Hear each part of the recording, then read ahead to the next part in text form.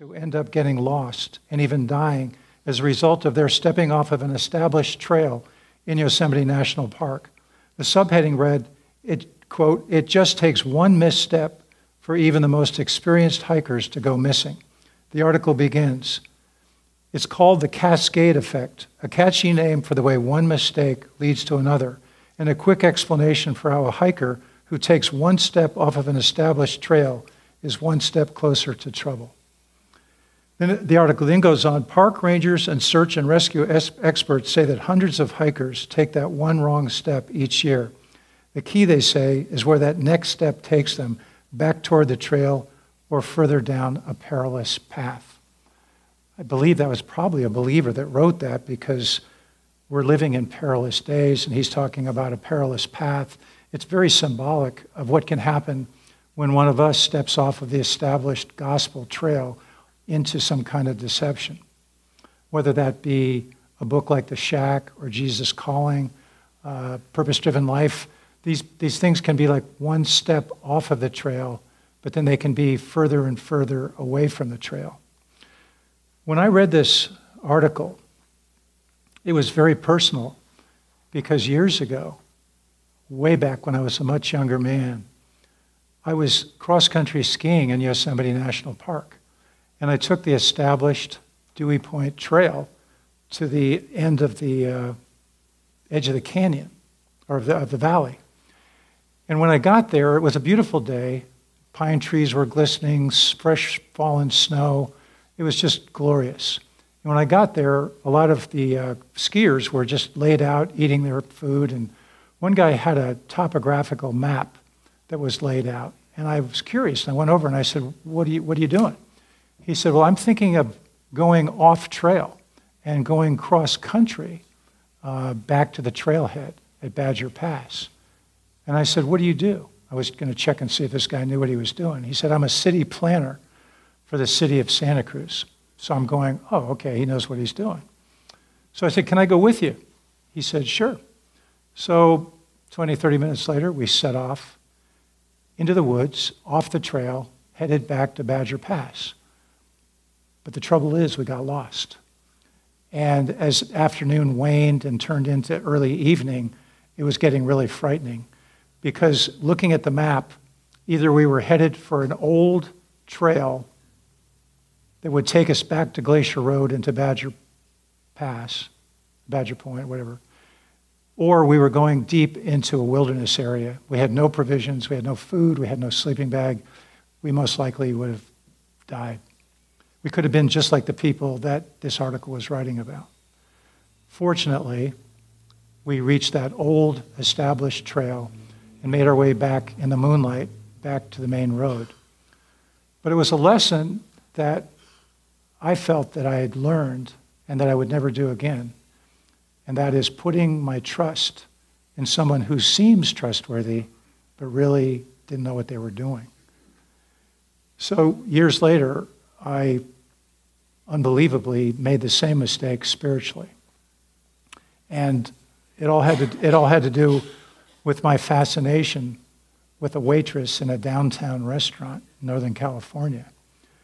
Having her over to my house one night, she mentioned in the evening's conversation that a friend of hers was a psychic from Canada, and she was coming into town.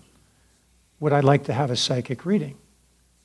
And coming from the East Coast, being at least conservative in that respect, I really wouldn't ordinarily do something like that. But my friend was pretty credible, and I was certainly not against winning her favor. So I said, "Well, sure, yeah, I'll do that." So it was set up, and I ended up seeing the psychic. And as we sat down and she sort of studied my aura, she got very quiet and she said, "I'm having trouble finding your aura." And I am sitting there going, "Oh, great. I don't even have an aura." Then she said, "Now I'm seeing it, it's very black." And I'm thinking, could we just go back to not having an aura? And she said, "Wait a second, now it's coming in." She said, I can see that you've been very physical and mental in your life, but you've not been spiritual at all. That was very true. I was brought up in a very liberal congregational church. I think they call them Church of Christ today. And we went because we had to go. There's nothing really, anything remarkable that I remember except the end of the service. So I'm sitting there and suddenly she's telling me things about myself that she had no business knowing. Personal things that were happening at work, things that were happening in my relationships or lack of relationships. And she had my attention. I said, this is interesting. Because I didn't know anything about spirit world, seducing spirits, a devil, all that stuff. So midway, maybe towards the end of the reading, I felt a whirling sensation over my head and a vibrating, tingling kind of thing on the top of my head. And it was like, what is going on here? Never experienced anything like that in my life. She said, are you aware that there's a ball of light over your head right now? I said, I don't know what it is, but I said, I can feel it. She said, it's a ball of light. And I said, what's it doing there? She said, you have a lot of help on the other side. I said, what's the other side? She said, angels, loved ones that have passed on, spirits that are interested in your well-being. They want to come into your life and help you, but you need to give them permission. So I went, oh, okay, I can do that. I was kind of flattered by the whole thing. It was kind of like, I didn't know anybody out there or up there on the other side really cared. So that night, on the flat roof of my house, in this canyon under a starry night sky, I flashed back on my life, and I really felt that I was about to approach something momentous and really spiritual. And it was, but it was not good, but I didn't know that. So I said, you on the other side, I want to be more spiritual, I want to grow, come into my life. And they did. And what happened is my spiritual life started to take off like a rocket ship. And all sorts of things started happening. Now I want to stop for just a second and just list number one device used by the devil is to have us put our trust in people rather than the Word of God. I didn't know the Word of God. I trusted my friend. I trusted that she was sort of more advanced spiritually and that she knew what she was doing. And besides, I wanted to ingratiate myself to her. So that's the device. And that would apply also to your Aunt Mary, who's been a Christian for 30 years and who just told you that she loves the shack. And you're thinking, Aunt Mary really loves Jesus. She's been going to church for years. She knows her Bible. I guess I should read the shack. It must be a good book. Not necessarily. You need to check everything. Acts 17:11. Search the scriptures daily to see if what you're being told and what's being said is true. But if you trust your Aunt Mary and you don't really know that much about how you can be deceived, it's easy to fall into that. A lot of people did. Same thing with the book Jesus Calling. Second device is putting unwarranted trust in spiritual experiences. So in the church today, a lot of people are getting spiritual experiences. Hyper-charismatic movement is filled with them. Holy laughter was, so-called holy laughter was one of the first ones to arrive on the scene. Way back in the mid-90s, people would fall down laughing hysterically, convinced that God was laughing through them. I don't think God's laughing at what's going on today. Rodney Howard-Browne, the Holy Ghost bartender, so-called, that brought this movement in, has gone through the years, kind of repackaged himself, and was recently, or not fairly recently, in the White House, laying hands on the president. That's the way it is. There just doesn't seem to be any major discernment in Christian leadership. So the scripture for putting trust in people rather than the word of God is from Micah 7:5. Trust ye not in a friend, put ye not your confidence in a guide. You need to be really careful who's leading you, who's guiding you. Now, there's a lot of pressure being put on people today to hear the voice of God. Jesus' calling has inspired that. If you go online, you can find over 50 books that will be about how to hear the voice of God, how to discern the voice of Jesus. I have yet to see one of them that says to test the spirits, 1 John 4:1. Beloved, believe not every spirit, but test the spirits, because many false prophets have gone out into the world. A lot of people are listening to voices that are not from the Lord. They're seducing spirits, 1 Timothy 4:1. The Spirit speaketh expressly that in the latter times some shall depart from the faith, giving heed to seducing spirits and doctrines of devils. So these experiences that people are being pressured to have, those at Bethel Church up in Reading, the Jesus Culture group that came out of there had a big seminar, all-day seminar at UC Davis, and it was called One Encounter Can Change Everything.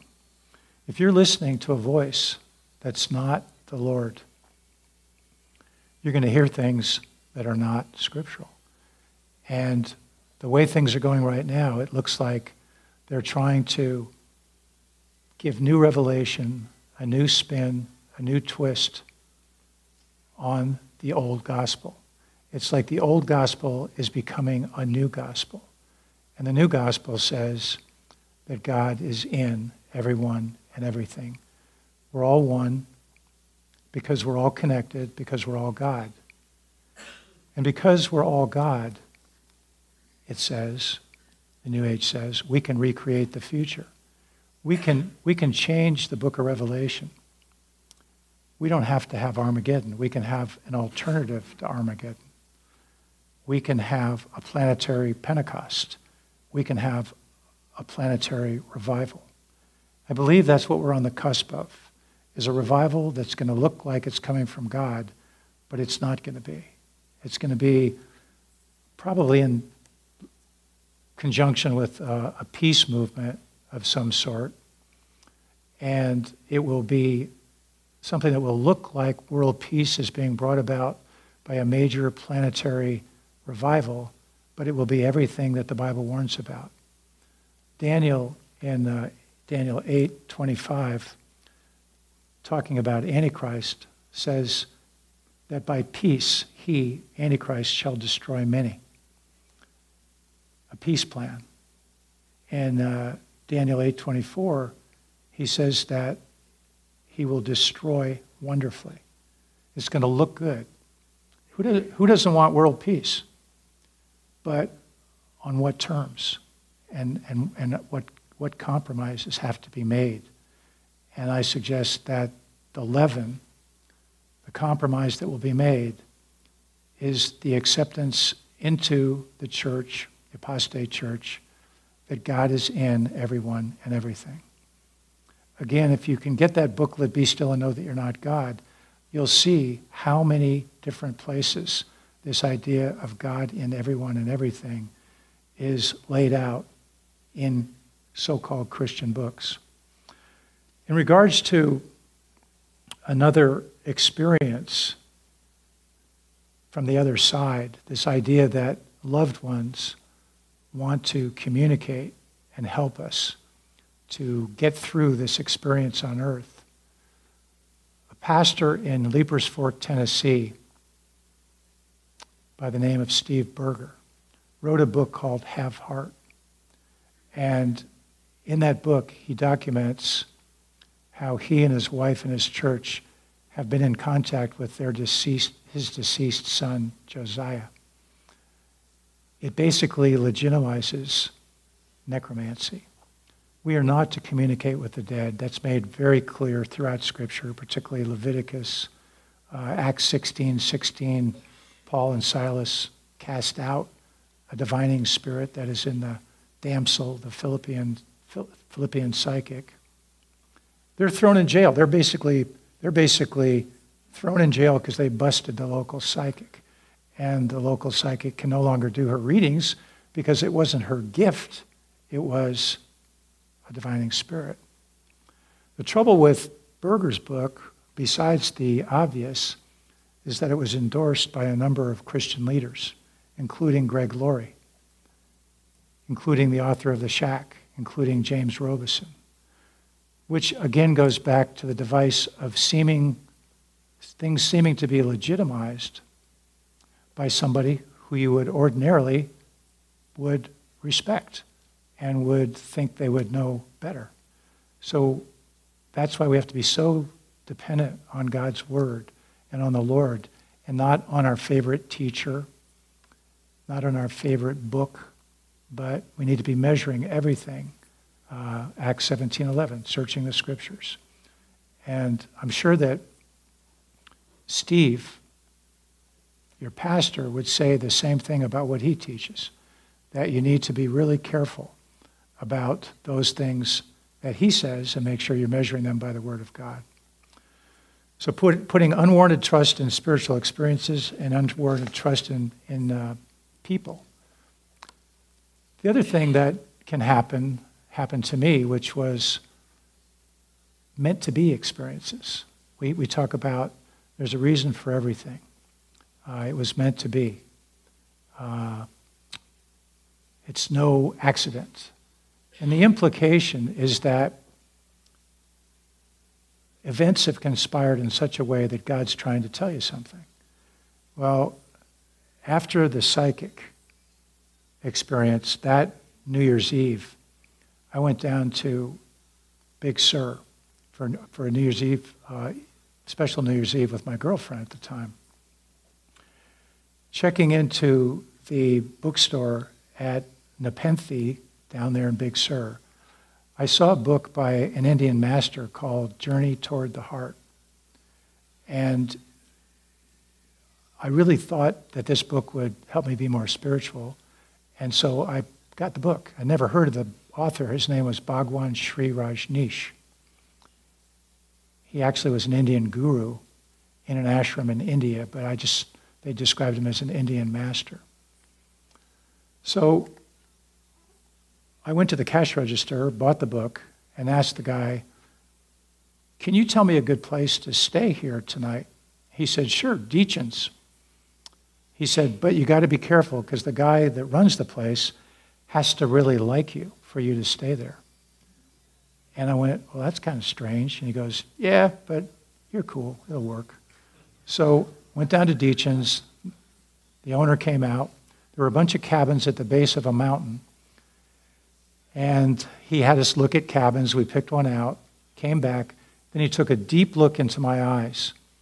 And he said, "How would you like to stay on top of this mountain tonight?" I said, "Whoa, sure, okay. It's New Year's Eve. That sounds good." So it's sunset on New Year's Eve with the sun flickering through the trees. His driver, named Orion, like the constellation, drove us up this windy road to a lodge that sat on a mountaintop that actually was looking down on clouds from horizon to horizon.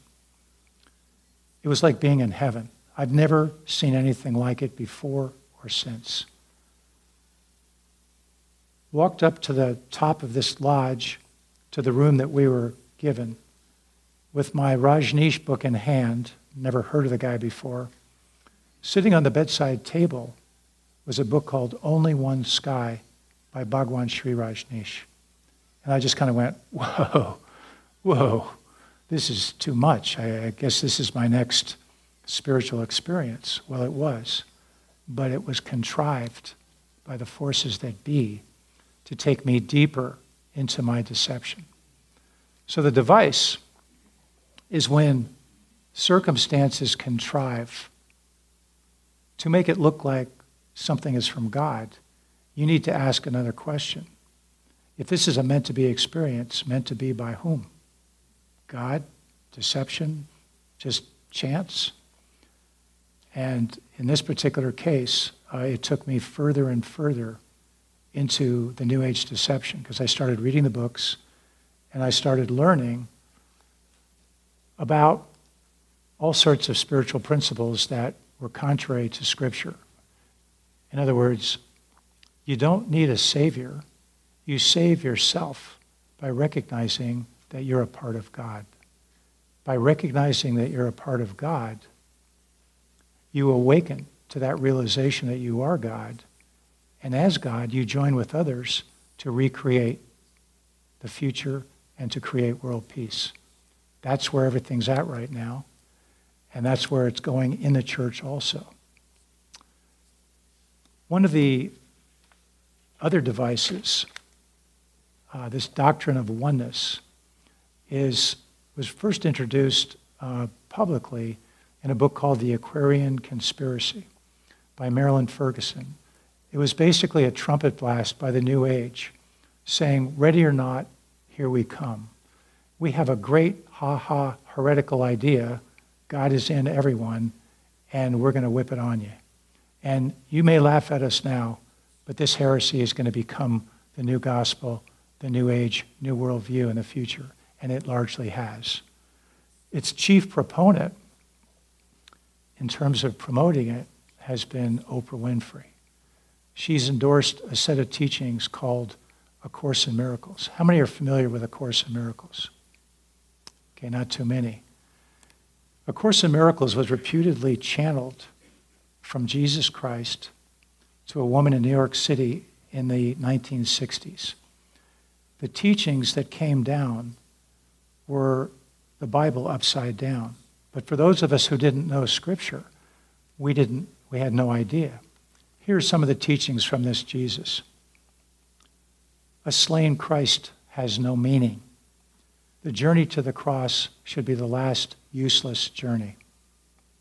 Do not make the pathetic error of clinging to the old rugged cross. There is no sin. There is no devil. And once again, you save yourself by recognizing that you are God and everyone and everything else is God. It's all one. Well, that sounds pretty preposterous to a well-educated church.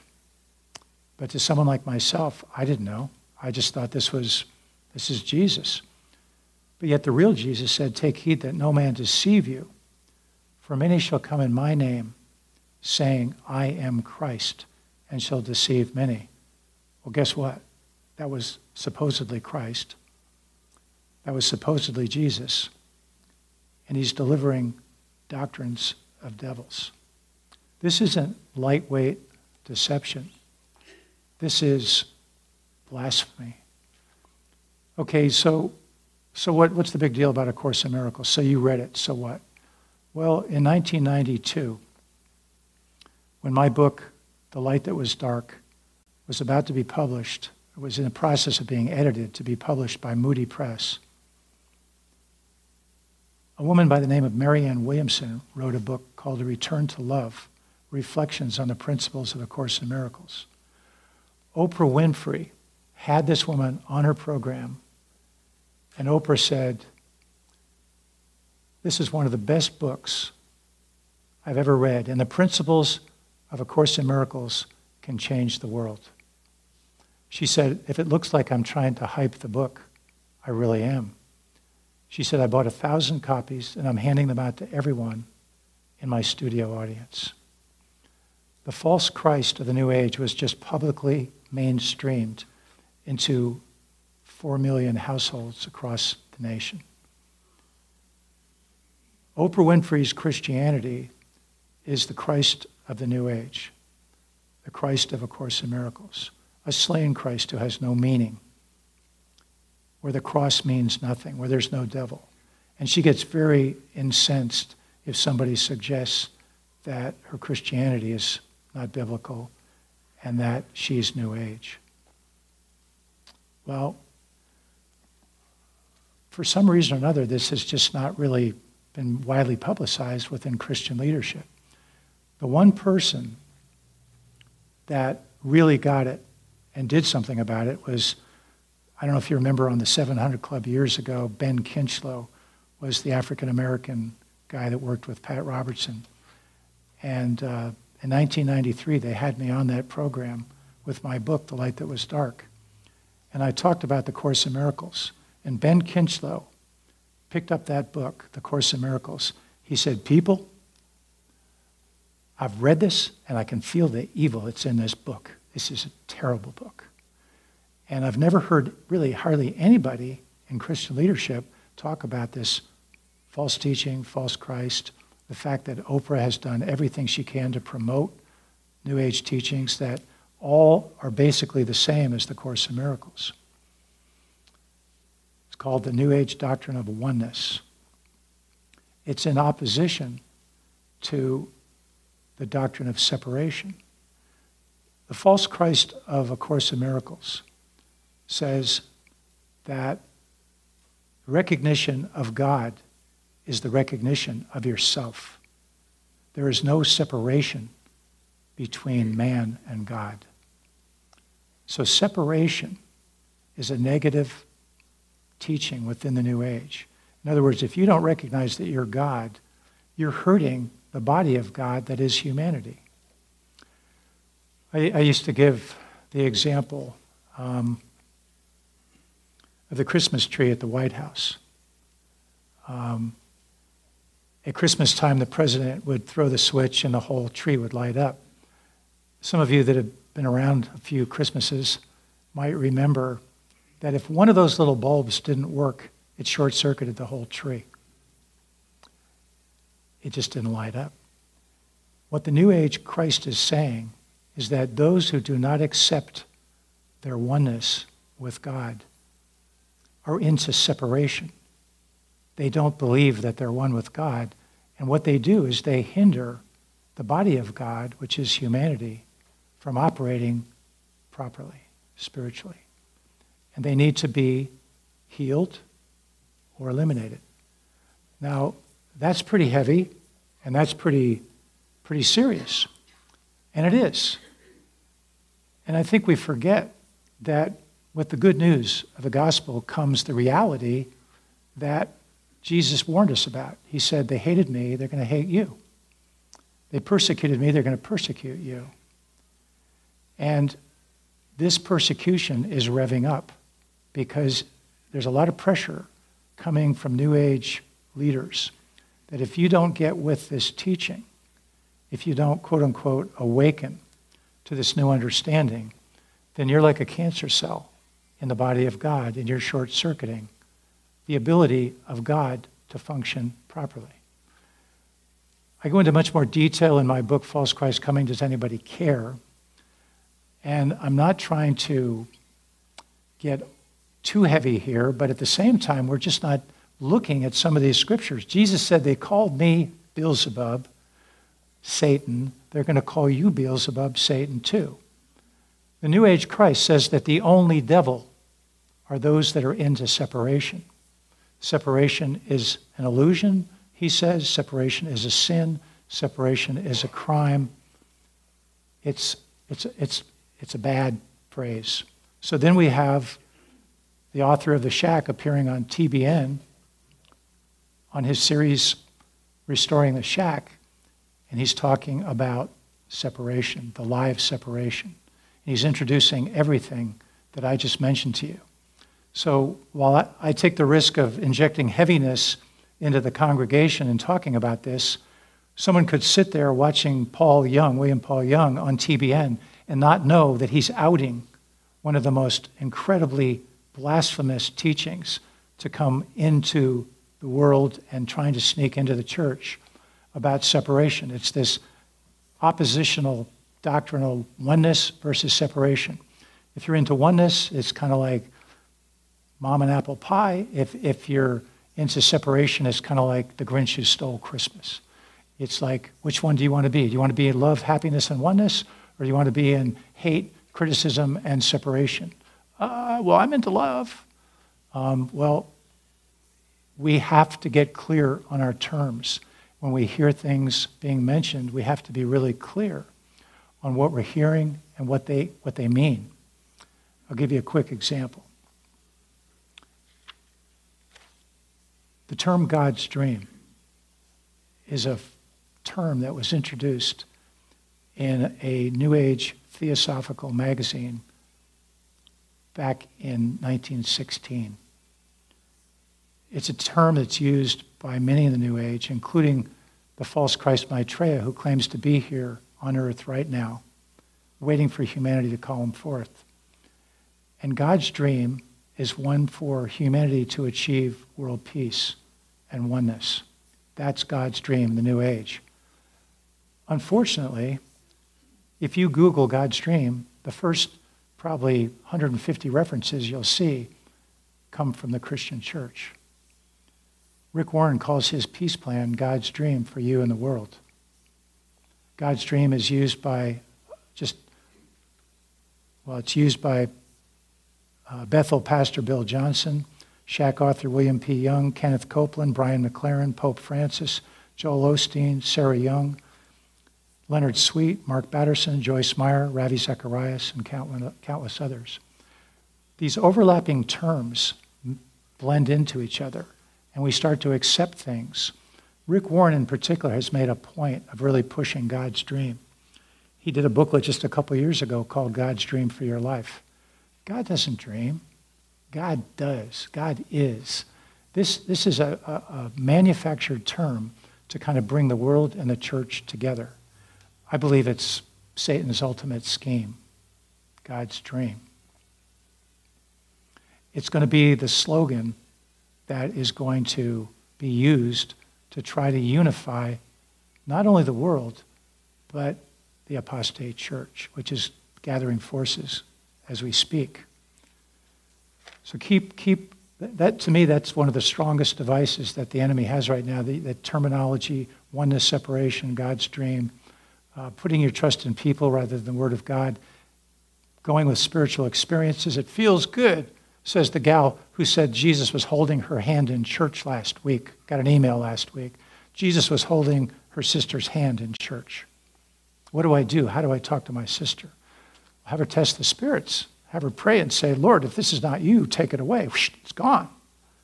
But we're not doing that. We're putting so much pressure on people in the church to have a spiritual experience, to be hearing from Jesus, hearing from God with no warning about testing the spirits.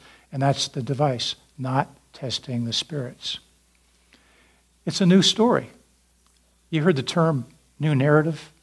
It's all over the place. New story, new narrative.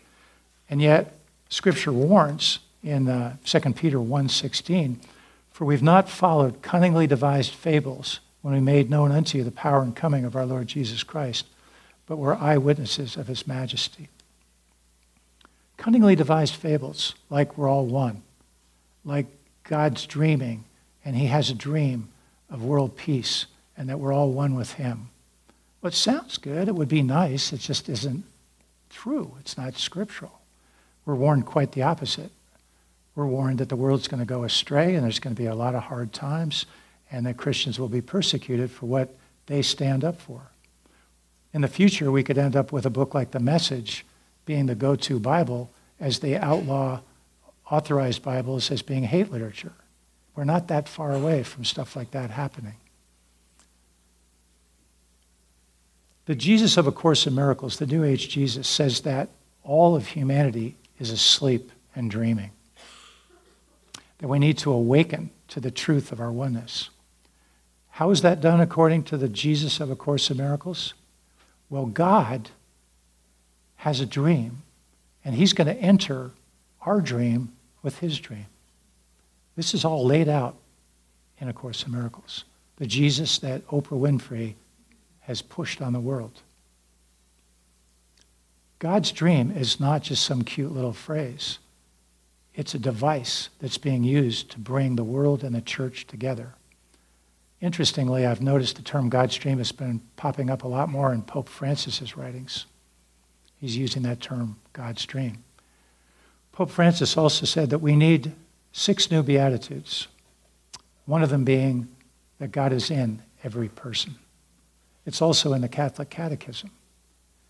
This is all kind of sneaking in because, unfortunately, we have kind of these unknown voices like Johanna Michelson, Carol Matriciana, Ray Youngin, Larry DeBryan, Dave Hunt, Berean Call, that are trying to get this warning out.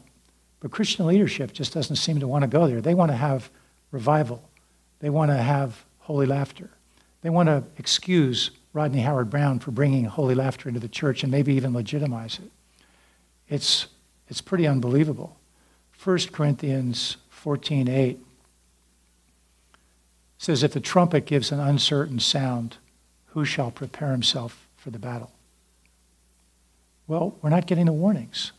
And those of us that are trying to warn are pretty much getting marginalized and suppressed. If you try to sound the alarm in Zion, you're called an alarmist. If you try to critique unscriptural teachings, you have a critical spirit. If you try to expose heresy, you're a heresy hunter. The most unreasonable thing I've heard in a long time came from Christian leader Francis Chan recently. He said that the Holy Spirit is in every Christian who is the temple of the Holy Spirit, the temple of God. If you say anything about another Christian, you are taking a, quote, sledgehammer to the body of Christ. In other words, don't you dare say anything about false teachings because you're taking a sledgehammer to another Christian. This is an incredible device being used by the enemy to suppress any kind of reasonable discussion of what's going on. This is how far it's gone.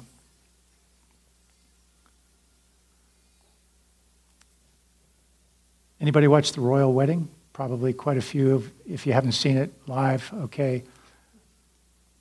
Teilhard de Chardin is acknowledged to be the father of the New Age movement. He was a Jesuit Catholic priest who was defrocked by the Catholic Church. He's a hero of the New Age movement because he has teachings like these, quote, a religion of the future is a religion of evolution and cannot fail to appear before long as a new mysticism. The cross still stands, but this is on one condition and only one, that it expand itself to the dimensions of a new age. A general convergence of religions upon a universal Christ who fundamentally satisfies them all seems to be the only possible conversion of the world.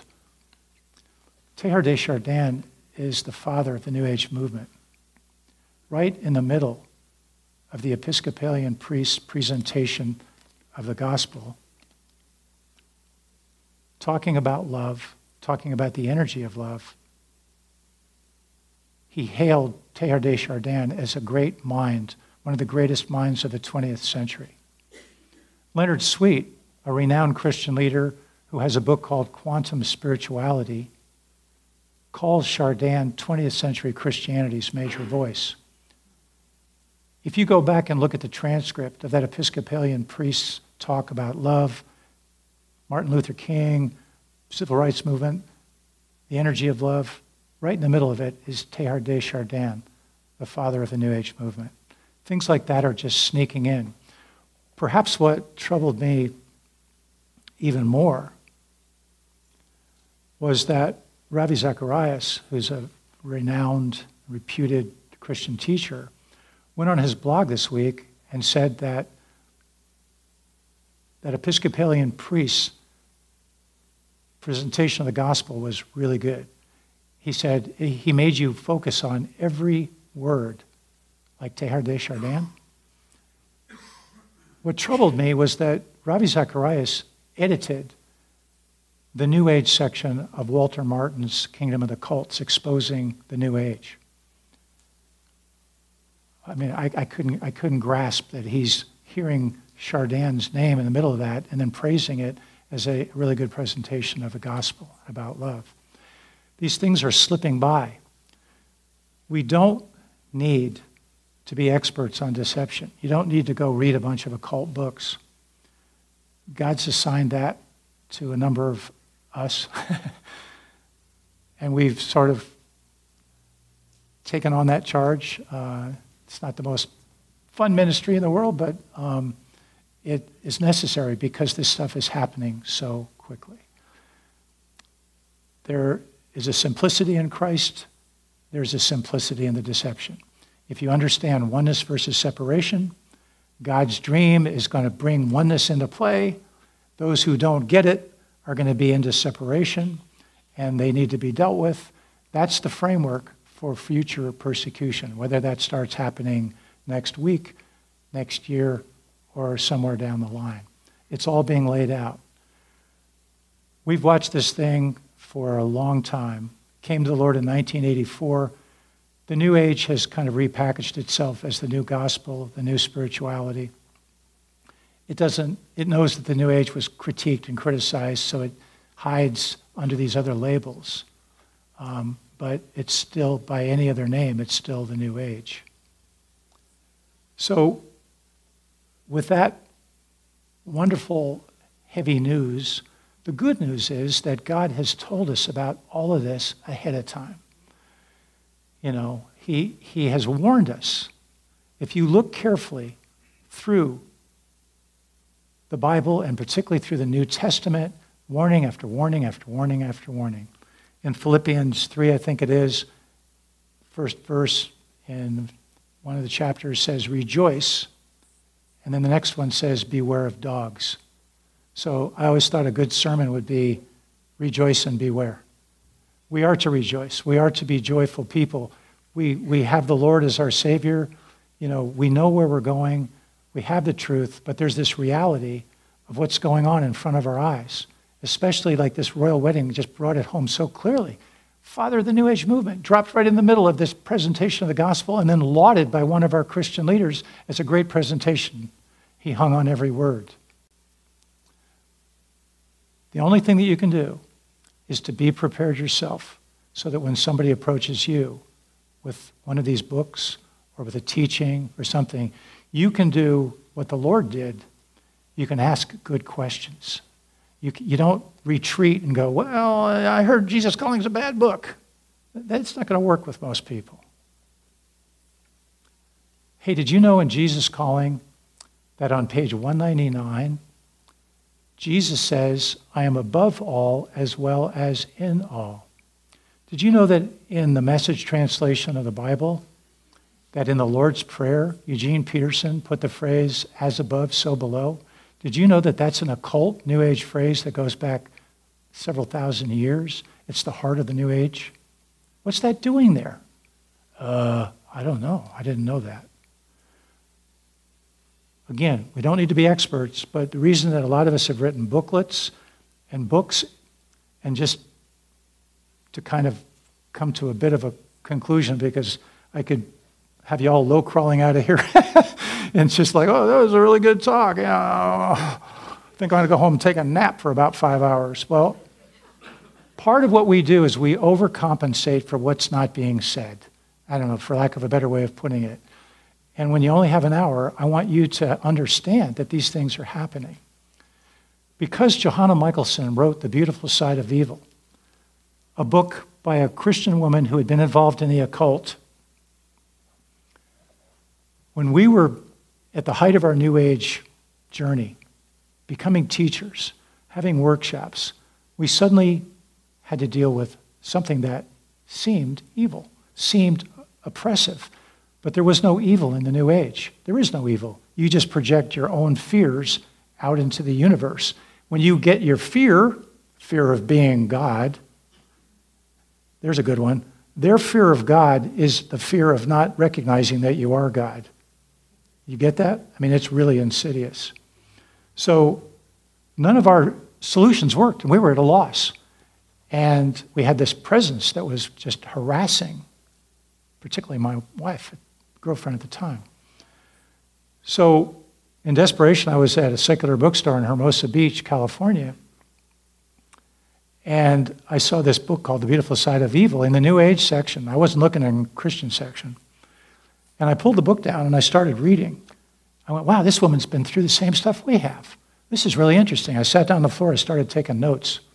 As I was taking notes, a homeless mentally ill guy that I'd seen on the street days before came into the bookstore, back to where I was writing, and started screaming at me, "Are you going to buy that book? What are you doing with that book?" And I just kind of went, oh my, does evil know that I'm reading about it? Can evil orchestrate a man right off the street to come back and try to harass me? Yes. Wow. I've been a lifetime social worker, so I dealt with the guy humanely, reasonably, and he left. I wrote down her solution to dealing with this presence. It sure was different. The next day, when this presence manifested again, this oppression, I told Joy, I said, let's go out in your mom's backyard. We were staying at her mom's house. I want to try something different. Reading exactly what Johanna had in her book. I said, Satan, in the name of Jesus Christ of Nazareth, I forbid your presence here. I call upon the blood of Jesus Christ. The Lord take you to wherever he would will you to go. And phew, that presence was gone. Joy said, it's gone. I said, wow, something must have happened on that cross at Calvary where evil was defeated, and we're calling upon that victory. I think we need to start reading the Bible. So you'd think that night we'd go home and drop down and ask the Lord to be our Savior. When you're in the New Age, you're really deceived. It took us a number of months before we actually made that complete surrender. But we started reading the Bible, and we started realizing that the New Age was the Bible upside down, all in the name of love, peace, happiness, and forgiveness. The devil knows how to mix truth with error. And just because a teacher, I don't care who it is, including your own pastor, if he mixes error in there, and I've never seen Steve do that, but he'd, again, be the first one to tell you to check whatever he's saying. It's all error. Harry Ironside, a really well-known pastor at Moody Memorial Church years ago, said that any combination of truth and error is all error. It's an ungodly mixture. It needs to be repudiated, and it's basically heretical. It's what we're warned about as being heresy. So I just want to read in conclusion from The Light That Was Dark. I said, we realized something very mysterious had happened on that old rugged cross that a whole new age was doing hand-over-head flips to completely avoid. It was the victory in Jesus that A Course in Miracles was desperately trying to redefine and explain away. It was the amazing grace that had saved the likes of Joy and me. Finally, after all we'd been through, I was starting to see that the heart of the gospel is not so much that God helps those who help themselves, but rather that God helps those who can't help themselves. It was not in affirming our strength, but in recognizing our weakness that we'd finally learn to ask the Lord for help. It was his grace, not our own self-sufficiency, that had saved the day. Yet even though we had recognized our need to be saved from the evil that was coming at us, we had stubbornly refused to acknowledge Jesus as our personal Lord and Savior. Clinging tenaciously to our metaphysical identities, we hadn't understood that our faith ultimately had to be in Jesus, not in ourselves, and that Jesus meant it when he said, I'm the way, the truth, and the life. No man cometh unto the Father but by me. We'd put our faith in ourselves as God and not in God as God. By going within, we'd gone without. We had grossly underestimated our ability to not be deceived, and we had grossly overestimated the wisdom of our metaphysical teachers.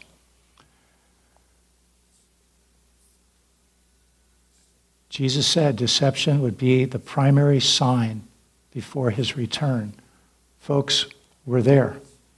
We're there, and just be grateful that you're in a church that loves the truth. You guys wouldn't be here if you didn't love the truth.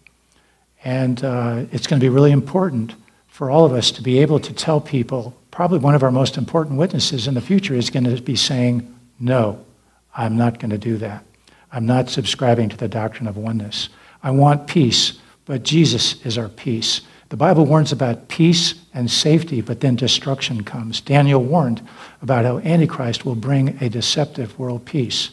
We're on the way to that. The timing is the Lord's.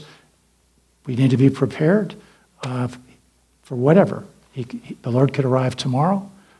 We can have even more deception than we've already got coming next week. But the one thing that we have is we have the Word of God, and the Lord magnifies his word above his name. Well, I don't believe that the Bible is completely true. No, it doesn't need anything. It's sufficient. And it saved two people, my wife and myself, that were just hopelessly lost thinking that we were really on the track to something that was going to save the world and bring peace to the world.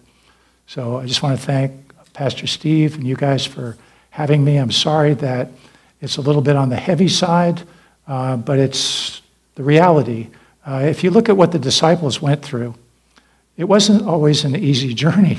And I'm sure that each one of you has your own story of things that are going on in your life. But God is with us. He'll never leave us, never forsake us. And we just thank God we have a Savior. The world needs that Savior. If there's anybody here today who has not asked the true Christ, Jesus Christ, into their life, I just would tell you that's the best thing you can ever do. When I was in college, Campus Crusade for Christ came into our house. To our horror, we were going to go out drinking. And these 3 guys came in, and we were just really upset. And 2 guys gave their testimony, and we just went, yeah, sure, right. The 3rd guy said, what have you got to lose by asking Jesus into your life tonight? I didn't hear anything else. I didn't repent. I didn't do anything. But I said, Jesus, if you're out there, please come into my life. I'm convinced that even though I didn't get saved at that moment, I didn't get born again at that moment, I asked him into my life, and he kept me from going to India. He kept me from becoming a channeler. He got me out of the New Age. He brought Johanna's book into our life. And I just would urge anyone here that's never really asked the Lord into their life seriously to do that. And the best thing is to repent of your sins and the rest of it. And I'm sure there's lots of people in this church that can help you if you need some guidance on how to be born again. Jesus said, marvel not that I said you must be born again, John 3:7. So thanks again, and maybe we can close in prayer, stand in prayer, and maybe the worship team can come forward.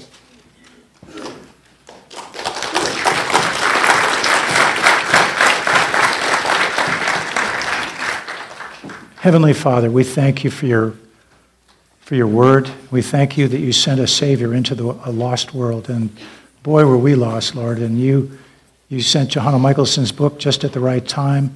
And you are bringing truth to people who want truth. It says that those who do not have a love of the truth are the ones that are going to fall and become a part of this apostate church. Lord, we want to stand. We want to fight the good fight. We want to be contending for the faith and not pretending in the faith. We want you to lead us and to guide us in everything that we say and do. And we just thank you so much, Lord, for giving us your word and your Son, Jesus Christ. This we pray in Jesus' name. Amen. Amen.